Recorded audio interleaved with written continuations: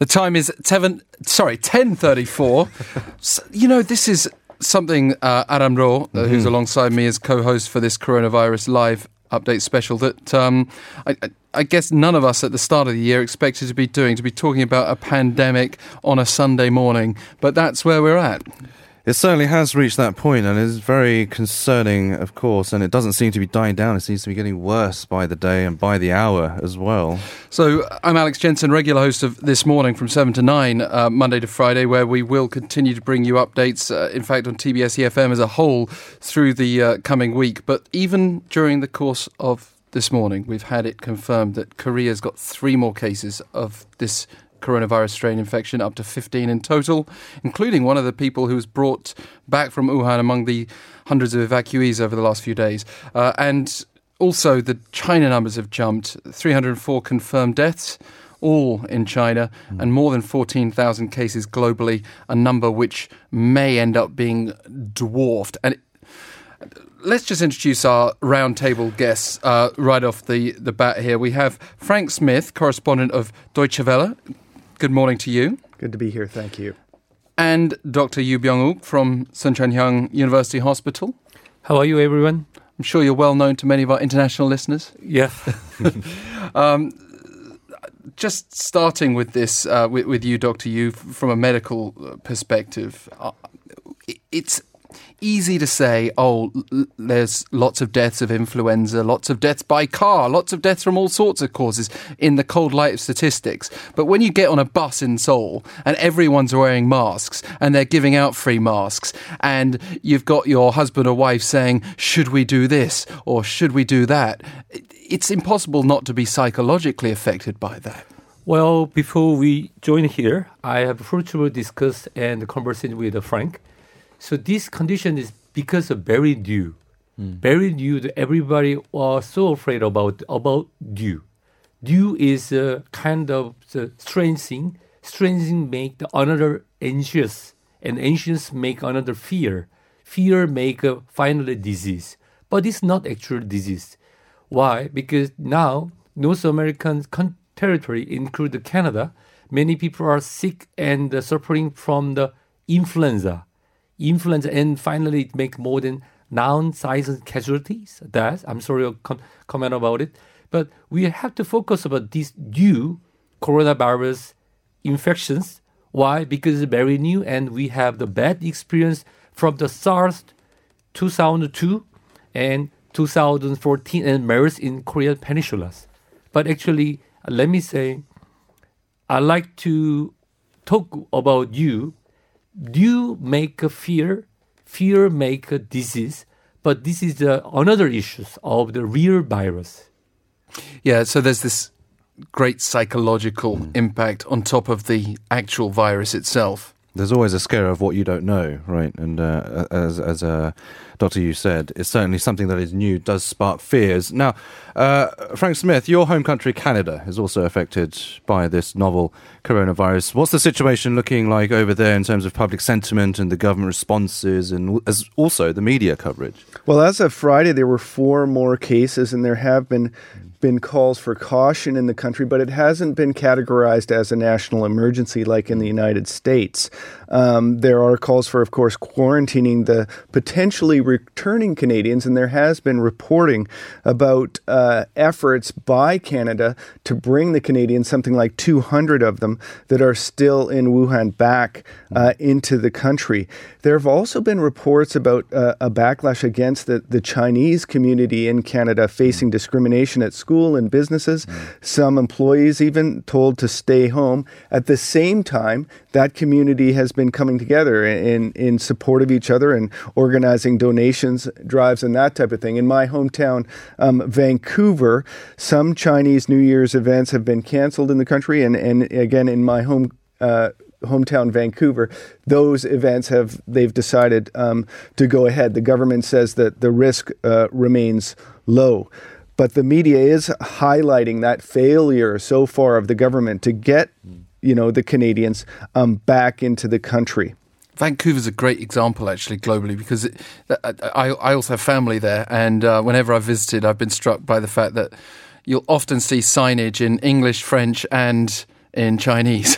it would be impossible to just say in a city like Vancouver, let's cut ourselves off from China. Yes, it is. It's one of the most international cities in the country. It's nicknamed sometimes Hongkouver, exactly. Not the most appropriate nickname. And there are also efforts there, and you've heard this here in South Korea as well, to debunk the fake news that's out there. There was one report suggesting that the virus was developed in Canada and stolen by spies and sent to China, and then you hear the spooky music sometimes in the reporting. Exactly right. And Dr. Yu, they're even trying to make a comparison between this virus and other viruses. And what happens is they'll present some medical type literature to you with diagrams and pictures of viruses close up, and they'll say, oh, this is X% similar to SARS, but it's also X% similar to HIV, or it has HIV insertions and could be a bioweapon. What's your advice to people when they are seeing loved ones, people they respect, sharing that sort of information with them? How can they verify whether it's true or not? Let's back to review about the coronavirus. Coronavirus quite familiar for human beings because 4 types of the coronavirus, we got it since when we are young. It makes the catching cold. But 5th, 6th, and this 7th, the new one, is experienced from the SARS. It was 5th. And the MERS, the 6th, is variant of the virus. It make a new response in our human being. That's why we are worried about it. But typically, generally, coronavirus make catching cold. There are no medicine, no way to prevent the cold. We have many vaccines against more serious, but there are no medicine, typical medicine, specific medicine for common cold and no vaccine for common cold. But this coronavirus is a little variant. Few years later, probably we going to have a new experience of the 8th. I hope not, but yes, we will have because our technology can detect it. If we live in Stone Age, we will die without any ideas. But our technologies, our medias immediately can spreading more faster than virus. Our media can impact the people. So I would like to say coronavirus already with us, but this time is a little different. Now, we have someone else on the phone on the line to kind of give us a little bit more details into this outbreak. Dr. Wilbur Chen from the Center for Vaccine Development and Global Health at the University of Maryland School of Medicine. We're going to get a different perspective on this epidemic. Dr. Chen, welcome. Hi, good morning. Thank you. Now, what is your general assessment of this novel coronavirus situation as compared to these other previous epidemics as we've seen in SARS and MERS and whatnot?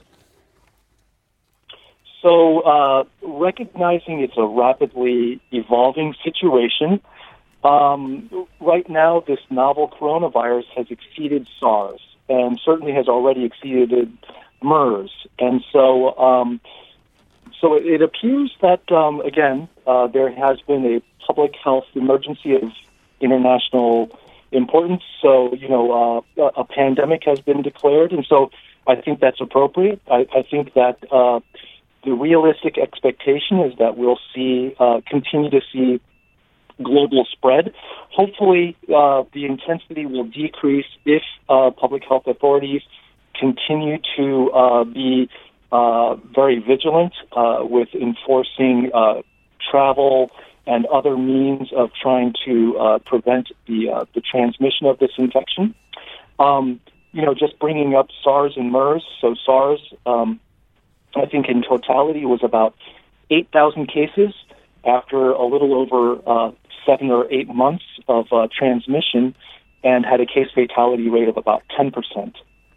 And so this coronavirus we're seeing has now, at least my count that I've seen, is about 14,000 cases. So it's more than the 8,000 that we saw in SARS in a much shorter period of time. So again, my assessment is that we have to be very much vigilant with kind of our continuous surveillance and trying to stop this infection.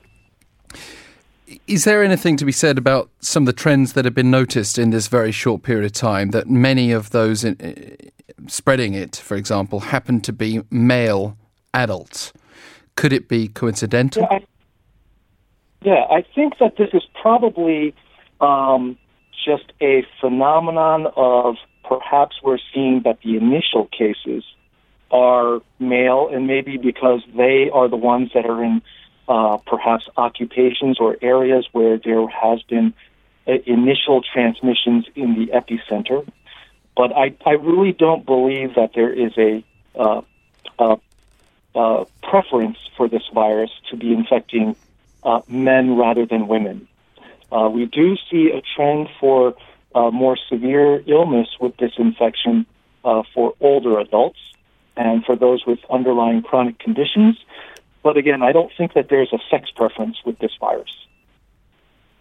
You're right. And there are some developing countries and cities, including Wuhan, that are suffering from a deficit of medical supplies. That's one of the reasons why the WHO kind of declared this a global emergency, because of the concerns of it reaching countries with weaker health systems or territories with weaker health systems. How would this affect the patient's treatment overall?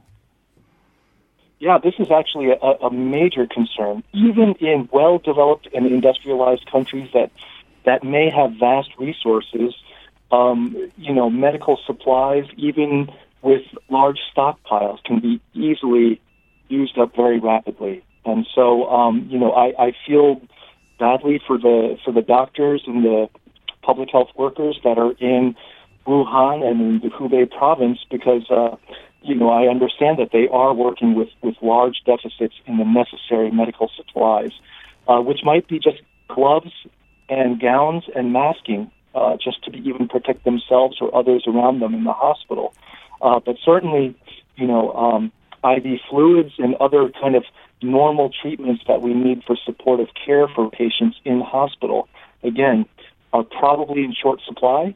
A lot of, because of travel bans and limitations with travel, that also includes their abilities to bring in supplies to these areas. So food as well as necessary medical equipment. So I think that this is certainly recognizing that in China, definitely, but certainly as we watch this globally spread, even if you have, and I think right now the statistic is, 12 cases right now in South Korea? 15 as of this morning, but that just changed in the last hour or so.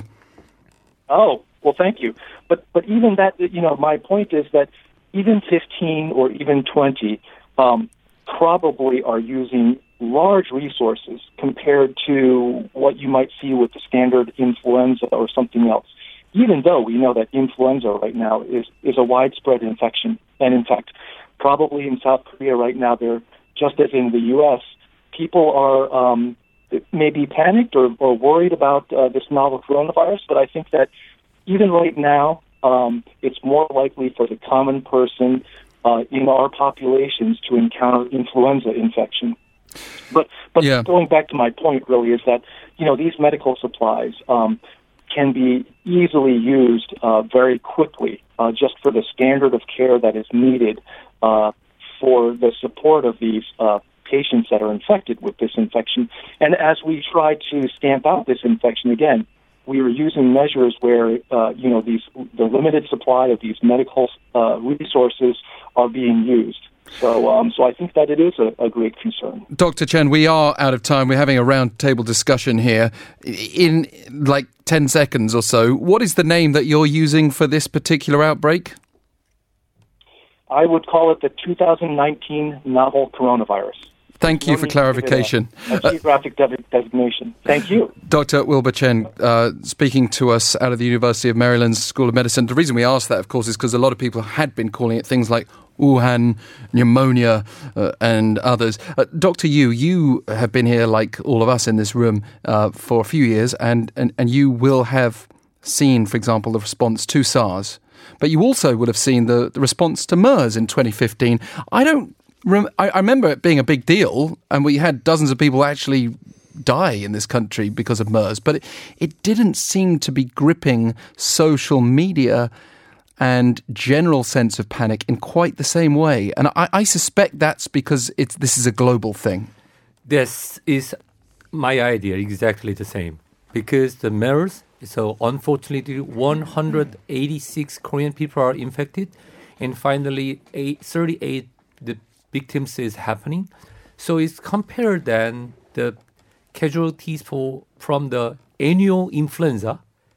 Is annual influenza more than 2,000 people are dying, but compared then, so MERS and the SARS in previous is a little low. But we are so afraid because everything's new. Even our expert cannot confirm the 100% about it. That's why people are confused and they get afraid about it. I agree about your ideas. Now, Mr. Smith, coming back to your home country of Canada again, do you see a difference in the reaction, both in terms of media coverage and public response compared to Korea about this outbreak? Sure, yeah, I think it's quite a bit calmer. We need to remember, kind of a rule in media in terms of the size of a story. The key factor is proximity. South Korea is right next to China. It's a leading trading partner. Right. There's a lot more sort of interchange going on between South Korea and China than Canada and South Korea. At the same time, I think the media in Canada is in a different position in terms of public perception. I think people in Canada maybe tend to trust the media a little bit more, and the sensationalism attached to the story maybe is quite a bit less there. There are some key sort of differences as well and you mentioned SARS. China released the biological information of this virus, and so the experience is different. They're able to identify it quicker. Canada did learn something from SARS. There were changes in the budgets and behavior at hospitals, including things like the ventilation systems and infrastructure there. So with that, and that transparency that's taken place in the media and the coverage, that I think it's a little bit different than here in South Korea, where you see sort of a plethora of fake news influencing people's perspective. And I know that you cover North Korea-related stories a lot at the outlet that you work at. And can you tell us a bit more about how the North is dealing with the current situation? And are there any cues maybe that South Korea could take from their measures, or vice versa? Well, I think very interestingly, North Korea has emphasized what I call public service journalism. It's telling people how to behave, how to combat the virus. That's a major part of their, media expression there. Here in South Korea and in the United States, there's a lot more sort of fear-mongering, clickbaity type of news production, as opposed to, again, public service journalism, which, of course, you're not seeing at all in North Korea. At the same time, we need to recognize transparency is the most important part of this, getting that news out. In China, now they recognize they're not going to be able to do that like they could before. One of the very interesting interviews in this program was hearing from that student in Wuhan, telling about her experience there. That's key in forcing, again, the government to come out with the truth, and that truth is key in combating the spread of the virus. In North Korea, you're not having that, and that can be quite concerning. Although, again, that border between China and North Korea is definitely less porous than relations between China and the rest of the world. Not that North Korea was able to keep African swine fever out. I mean, keeping people out, I suppose, is a lot easier than keeping birds, pigs, and especially wild boar and things of that nature out of the country. Dr. Yu, you do a lot of work abroad, don't you? And it's these developing countries that have raised particular concerns for how they can cope with the virus. But also, some of the footage in the last few days, to me, has been rather shocking because it's highlighted the conditions of some of these markets. I don't necessarily want to pick on particular Southeast Asian nations or on China, but it's safe to say that there are things going on there that look like a disaster waiting to happen, with all the bats, the snakes, the dogs, the cats, some alive, some dead, in warm conditions, just laid out, waiting to be purchased and eaten. That doesn't seem like something that we can continue to do indefinitely without having some sort of viral outbreak. Well, but we cannot judge about the customs and tradition for eating, because the different countries, they have different habits and the customs on their living life. But we have to think about 100 years before, people want to move from Hong Kong to London. It takes more than a month. But now, half day is enough to go, which means the virus cannot stopping somewhere after the outbreak. So, which means some habits and some things specific from the somewhere. But now we live it's like the global citizens. Virus, African swine fever happening, but it's already spreading all over. Probably this novel coronavirus 2019 will passing all over the world, and then it will go away. But I mean, coming to you as a more journalistic perspective, Frank Smith, if you were to be looking at a dystopian novel, you could easily imagine it starting in this sort of place. And if I was investigating as a foreign correspondent, I'd be very interested in the practices in these markets and the kind of precautions people might take in the future to prevent a pandemic that might be far more deadly than novel coronavirus 2019. Well, sure. I'm reminded of my years actually in the restaurant industry, where I had to take what's called a food safe course before I started my job. And it involved understanding what's called the danger zone, which is room temperature. And you do not want to keep food, especially meat, at room temperature. You want it to be frozen or refrigerated before it is sold and cooked, and then over that very hot temperature when it's being cooked before it's consumed. Not sitting around at room temperature. That's where that really sort of dangerous microbes, I guess, can develop and affect us much more seriously. But certainly when you mention dystopian potential futures, I think again, these markets, reading about the different various exotic creatures that are especially being traded. Bats, which are known to be hosts for coronavirus, or various strains. Not that I want to pick on ancient cultures that may have been doing this for such a long time, but it does seem like something that has to be addressed. We are out of time. Frank Smith, Dr. Yu, it's been a pleasure having you both here for our roundtable discussion. Thank you for coming in. We also have Adam Raw here, acting as co-host, which is a pleasure to have you here today, Adam. More than welcome. Let's continue for another hour here on TBS EFM's novel Coronavirus 2019 special.